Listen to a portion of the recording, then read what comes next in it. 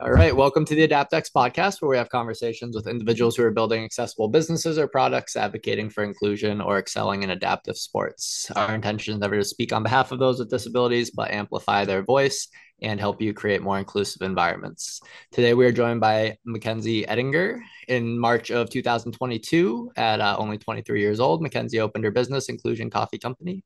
She graduated from the University of Wisconsin-Whitewater with a degree in early childhood and special education, and through her involvement with organizations like Best Buddies, formulated the idea for a business that would emphasize hiring a diverse workforce, providing meaningful employment to individuals with disabilities. Hopefully that did it justice. But Mackenzie, thanks for joining me today to talk about your business. Of course. So I heard about your company. Might have been through LinkedIn, might have been through social media in some regard, and reached out last week. We hadn't interacted prior to that, but your story is in many ways similar to mine. I opened my first business, an inclusive fitness center, when I was 23 after graduating with a degree in special education, but deciding that I wanted to pursue something outside of the classroom. So I guess the first thing that kind of came to mind was, at what point did you decide that you didn't want to necessarily teach, that you want to do something else? I think it was actually through my master's program. So after I got a degree in special ed, I definitely still wanted to do something with that diverse population. So I went and got my master's in administration, thinking maybe one day I'll be a special ed director or something along those lines. Um, and while doing that, I actually saw a coffee shop on the East Coast that does very similar things to what we do. And just thinking about that, I was like, there's nothing in our community that has anything that is doing something like that.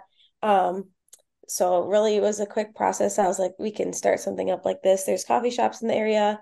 There's a lot of people I know from high school that would love to work there. So it's kind of just a quick, let's pull this together and see what we can do. What was your first exposure to inclusion or disabilities? It would have been in high school. I joined a club called Best Buddies, where you kind of partner with an individual with a disability, take them shopping to the mall, kind of whatever they want to do, and just like indulge them in everyday life. Yeah. And so are you still involved or acquainted with your best buddy? We do a lot of we get a lot of Best Buddies programs from the area. So like from local schools, they'll come in and have like class there just like for a daily field trip. So I guess I'm not really part of it, but we do see a lot of programs come in. Yeah. For me, I think there was at some point during my student teaching where like the rigidity of special education, deterred is a little too strong of a word, but it wasn't as appealing to me as maybe having some more flexibility to like build relationships with the individuals and kind of get them in an environment outside of this like rigid and flexible ABA type of environment. And that's where I like want to combine my interest in fitness and my interest in inclusion to like come up with my gym. And there wasn't really a model to follow, so I was curious if like you mentioned the restaurant out on the East Coast, were you able to learn anything from them, or did they just kind of give you the foresight that it might be possible? Yeah, so I didn't visit them before I opened. I kind of just saw it online, did a little bit of research. Um, they actually do theirs a little bit differently. So there's one manager, and then everyone else that is working has a disability. So there, a lot of their stuff is very easy to navigate, a lot of push buttons, a lot of um, just easier equipment, where we have the equipment that's at just any ordinary coffee shop, and they're learning how to use that. So they're building their skill set, learning how to steam milk, learning how to pour the espresso, learning how to take orders and write on cups. So we kind of took it one step further. We have a ton of food. They learned how to make food. Um, so just one step further than they did. Theirs was kind of like the stepping stone of how do we start, and then what can we build off of that. Did you always think it was going to be a coffee shop when you had like your vision of creating an inclusive business? I think I only went that route is because I saw other places doing coffee shops. I don't drink coffee. I don't like coffee. I don't know. So I think it was just they did a coffee shop, they made it work. Um, Kind of why switch it? But there's a ton of other businesses that you could totally open doing the same thing. I mean, even you doing having a gym. A lot of our employees go to a gym around here too that I don't know if it's like based on or like their trainers only focus on that, or there's just a few of them that go there and they use the same trainer. I'm not really sure. But I do know that a lot of them go to the same place. Actually met someone last week. I was giving a presentation to a nonprofit, and there was a student from University of Wisconsin there for the event, and she said that they have a adaptive fitness minor at the university, which was the first time I Okay. had heard of that. So that's pretty cool. She said she was minoring in that. Yeah. So we connected and talked about like kind of how I open my gym and stuff like that. But Yeah. I think for me, it was a lot of like learning on the fly. Did you come from any restaurant experience or? Yeah, I worked in restaurants. I had no business background. I didn't take any business classes. I nothing like that.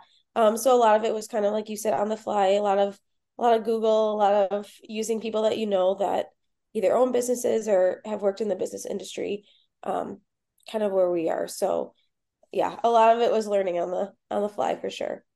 For me, sometimes it felt like almost an advantage because I was so fixated on being concerned about not knowing that I what I was doing that I dedicated so much time, I guess, to learning. So I Yeah. wonder if there's some degree of like where being naive is beneficial because you're like dedicated to figuring out a solution instead of approaching it through a lens of thinking that you already have all the answers. Right. Or like just reading a textbook. I mean, I always say that you don't learn everything that you need to know in school. So reading a textbook doesn't always help. So just kind of Yeah. learning it as you go. And I mean, there's going to be mistakes, but I think it's better that way.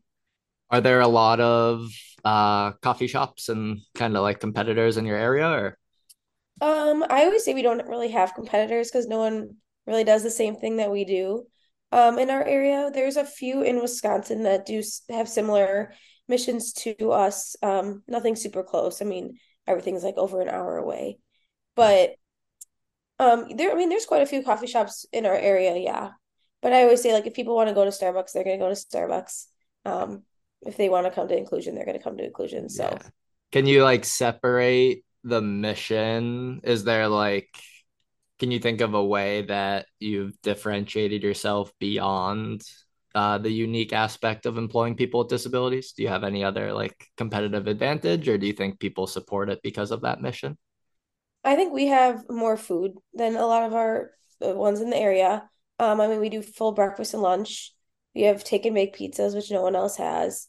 But I think just our food menu is far exceeds anyone else that's anywhere close to us. So What's been the process of like hiring someone with a disability for you? Do you guys have a formal interview process or do you partner with local organizations or? we do an interview. It's not anything formal or long or in depth. It's kind of with the individual and then the parent. Um, it's just kind of asking like, have you had a job? What are you like? What have you done at that job? Kind of seeing like their skills, um, kind of what they think they're really good at and what they might need help on if they need any additional support. Um, but we don't have, I mean, it kind of just depends. We have so many different and unique individuals that we kind of make their day to day like special to them. So we make sure that they're doing what they want to do when they're there and not putting them too far out of their comfort zone, but still making them try new things. Can you identify some of the like relative strengths that your employees with disabilities have that maybe their non-disabled peers don't, or where you think they kind of Yeah. have advantages? I think a lot of like memorization, a lot of our staff with disabilities really like focus in on the people that they see every day. Get excited when they come in. They think it's funny when they can like memorize their order and then they'll say it back to them because they usually get the same thing. Um, and just their friendliness. I mean, we all have bad days, but I swear they're always happy and they want to be there. They're proud to be there. Um, so I think that's something too that just makes my day, probably your day too, just happier and exciting.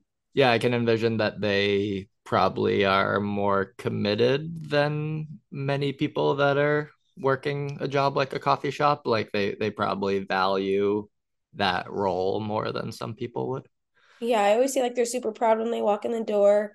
A lot of our parents are the ones that get them there. So we can't really say like they get themselves there on time, but it is. I mean, they still need to get themselves up and ready and to the door and get in the car. So it's still on them to be ready for work on time and get there on time.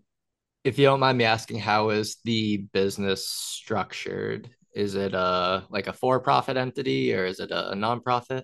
We are for profit. Yeah, for-profit. Yeah, Yeah. that's I like that a lot because it's actually one of the things that like I've written about in the past is how a lot of organizations that support people with disabilities are always nonprofits. So people just assume that it's like a lesser service, or they just assume that all individuals with disabilities have to get this like charity type of Yeah. A lot mindset of donations. dedicated. Yeah. So it's cool to see when businesses are for profits and how they're demonstrating why inclusion is a beneficial aspect of their business and not just like an aspect of goodwill. So that's really great to see. Are there, and it's something that I'm not too familiar with, but I know a lot of young adults with disabilities, there's specific like social security like thresholds for how much they can work and still receive their benefits. Is that something that you guys have kind of run into? Like people are only able to work a certain number of hours? Yeah, we're actually running into that right now. Um, I mean, a lot of our staff doesn't work a ton of hours. It's usually like 5 to 10 a week, maybe. Yeah. Um, but some have second jobs. And so I mean, I don't really deal with that. I say that's kind of like, I mean, I don't see any of their benefits or their social security that they already have. So that's kind of on the parent, but I mean, we pay them what we pay them, which is actually above minimum wage in our state. Everyone starts at that, and then it is a lot when it comes to Social Security and benefits. I mean, they're getting less money from the government because they are making more money, which Yeah. I don't understand the whole thing. I think it's kind of a backwards process. Um, and they get tips, so then that's also reflected on what they make, and it just kind of messes everything up. And I don't know, I think it's just kind of backwards. Yeah, there is some, like I mentioned, I'm not too well versed in all the intricacies of it, but I know there is some legislation that's being pushed to kind of raise that because it like disincentivizes people with disabilities from working. So it's a, like you said, a little backwards in that regard. But there's also not a lot of opportunities. There's not many people doing what you're doing. So there is that necessity for people with disabilities to be supported with that supplementary income. But it would be great Right. to get to the point where more businesses are like yours. Yeah, and some of like the parent, I mean, it depends on the family too. The individual I'm thinking of has two jobs. Parents are both still working. Another employee that I have, his parents are retired, so he can make as much money as he likes. Another employee, his dad is also disabled, so he's on his dad's disability, so he can also make as much money. So it's kind of just how your family is too, and if your parents are older, if they're younger, and if they're still working, it all just is so individualized. Yeah. What are you hoping that the next few years looks like for the business or um, in general? We're hoping to have another one. We've been talking to someone in our state actually to franchise. Um, so that's kind of our first go at it. We definitely want to spread inclusion and spread the mission and kind of get the message out there more than it is. So having more inclusions, more businesses that run with individuals with disabilities, the better. Yeah. Do you think it's a pretty repeatable model? Because that's one of the like we're kind of at a similar juxtaposition with my gym where like we would love to have another location because we've identified that there's not a lot of gyms dedicated for people with disabilities to be included amongst their mainstream peers. But like taking that leap to opening a second location and all the uncertainties that come with it if you're not able to like be on site all the time, finding the right people to run it. Like a coffee shop's definitely a little different because there's probably more clear systems in terms of what equipment to buy and what process to follow. But I guess what would be your biggest concerns with opening a second location? I think we started out by saying I was going to open a second one and then we were going to franchise off the second one. And I kind of backtracked that and I was like, well, why don't we just help someone else open one that's technically a franchise that I really don't need to. I mean, I can't put myself and you can't put yourself in two places at once. So kind of letting someone else run it off your model, um, I think would be easier just in like the early stages.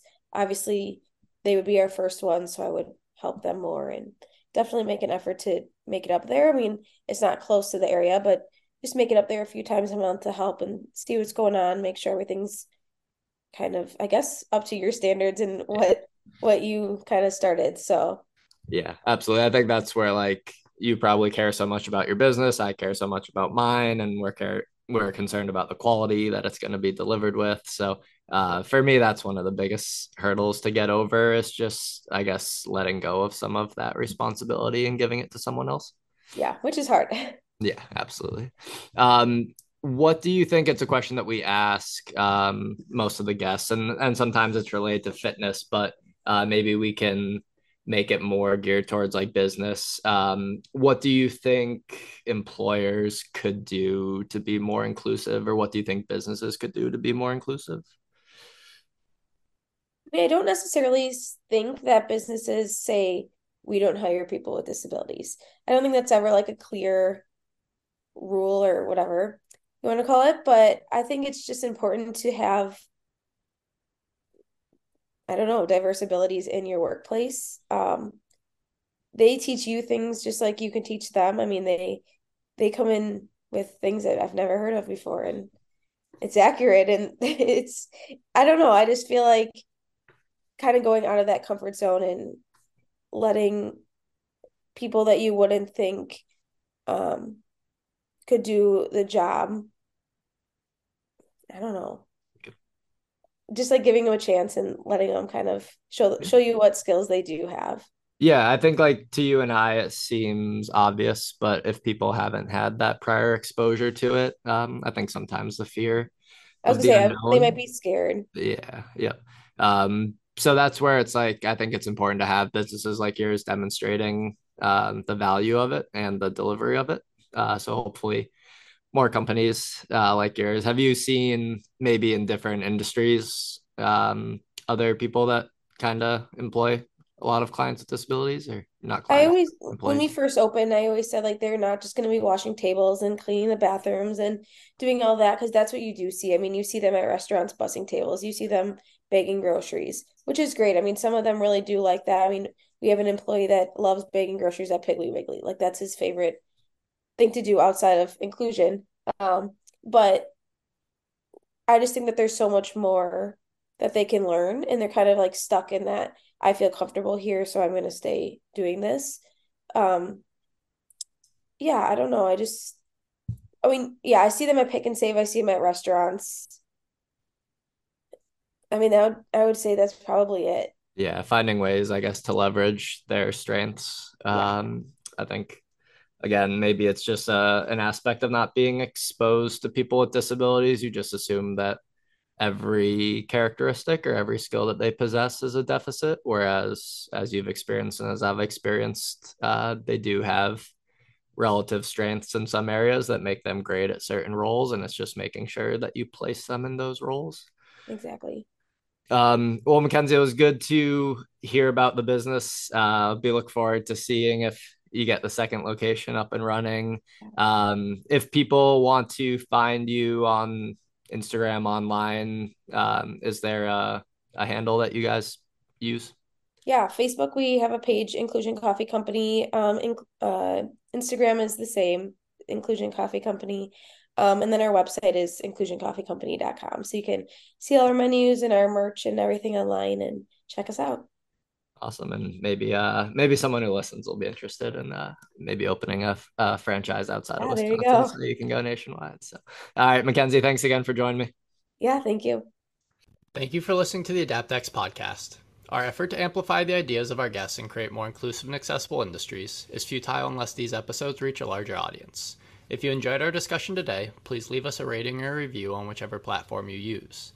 And if you would like to learn more about AdaptX, the course that we teach to health and fitness professionals and the projects that our organization is working on, you can subscribe to our newsletter through our website, www.adaptx.org. Until next Monday.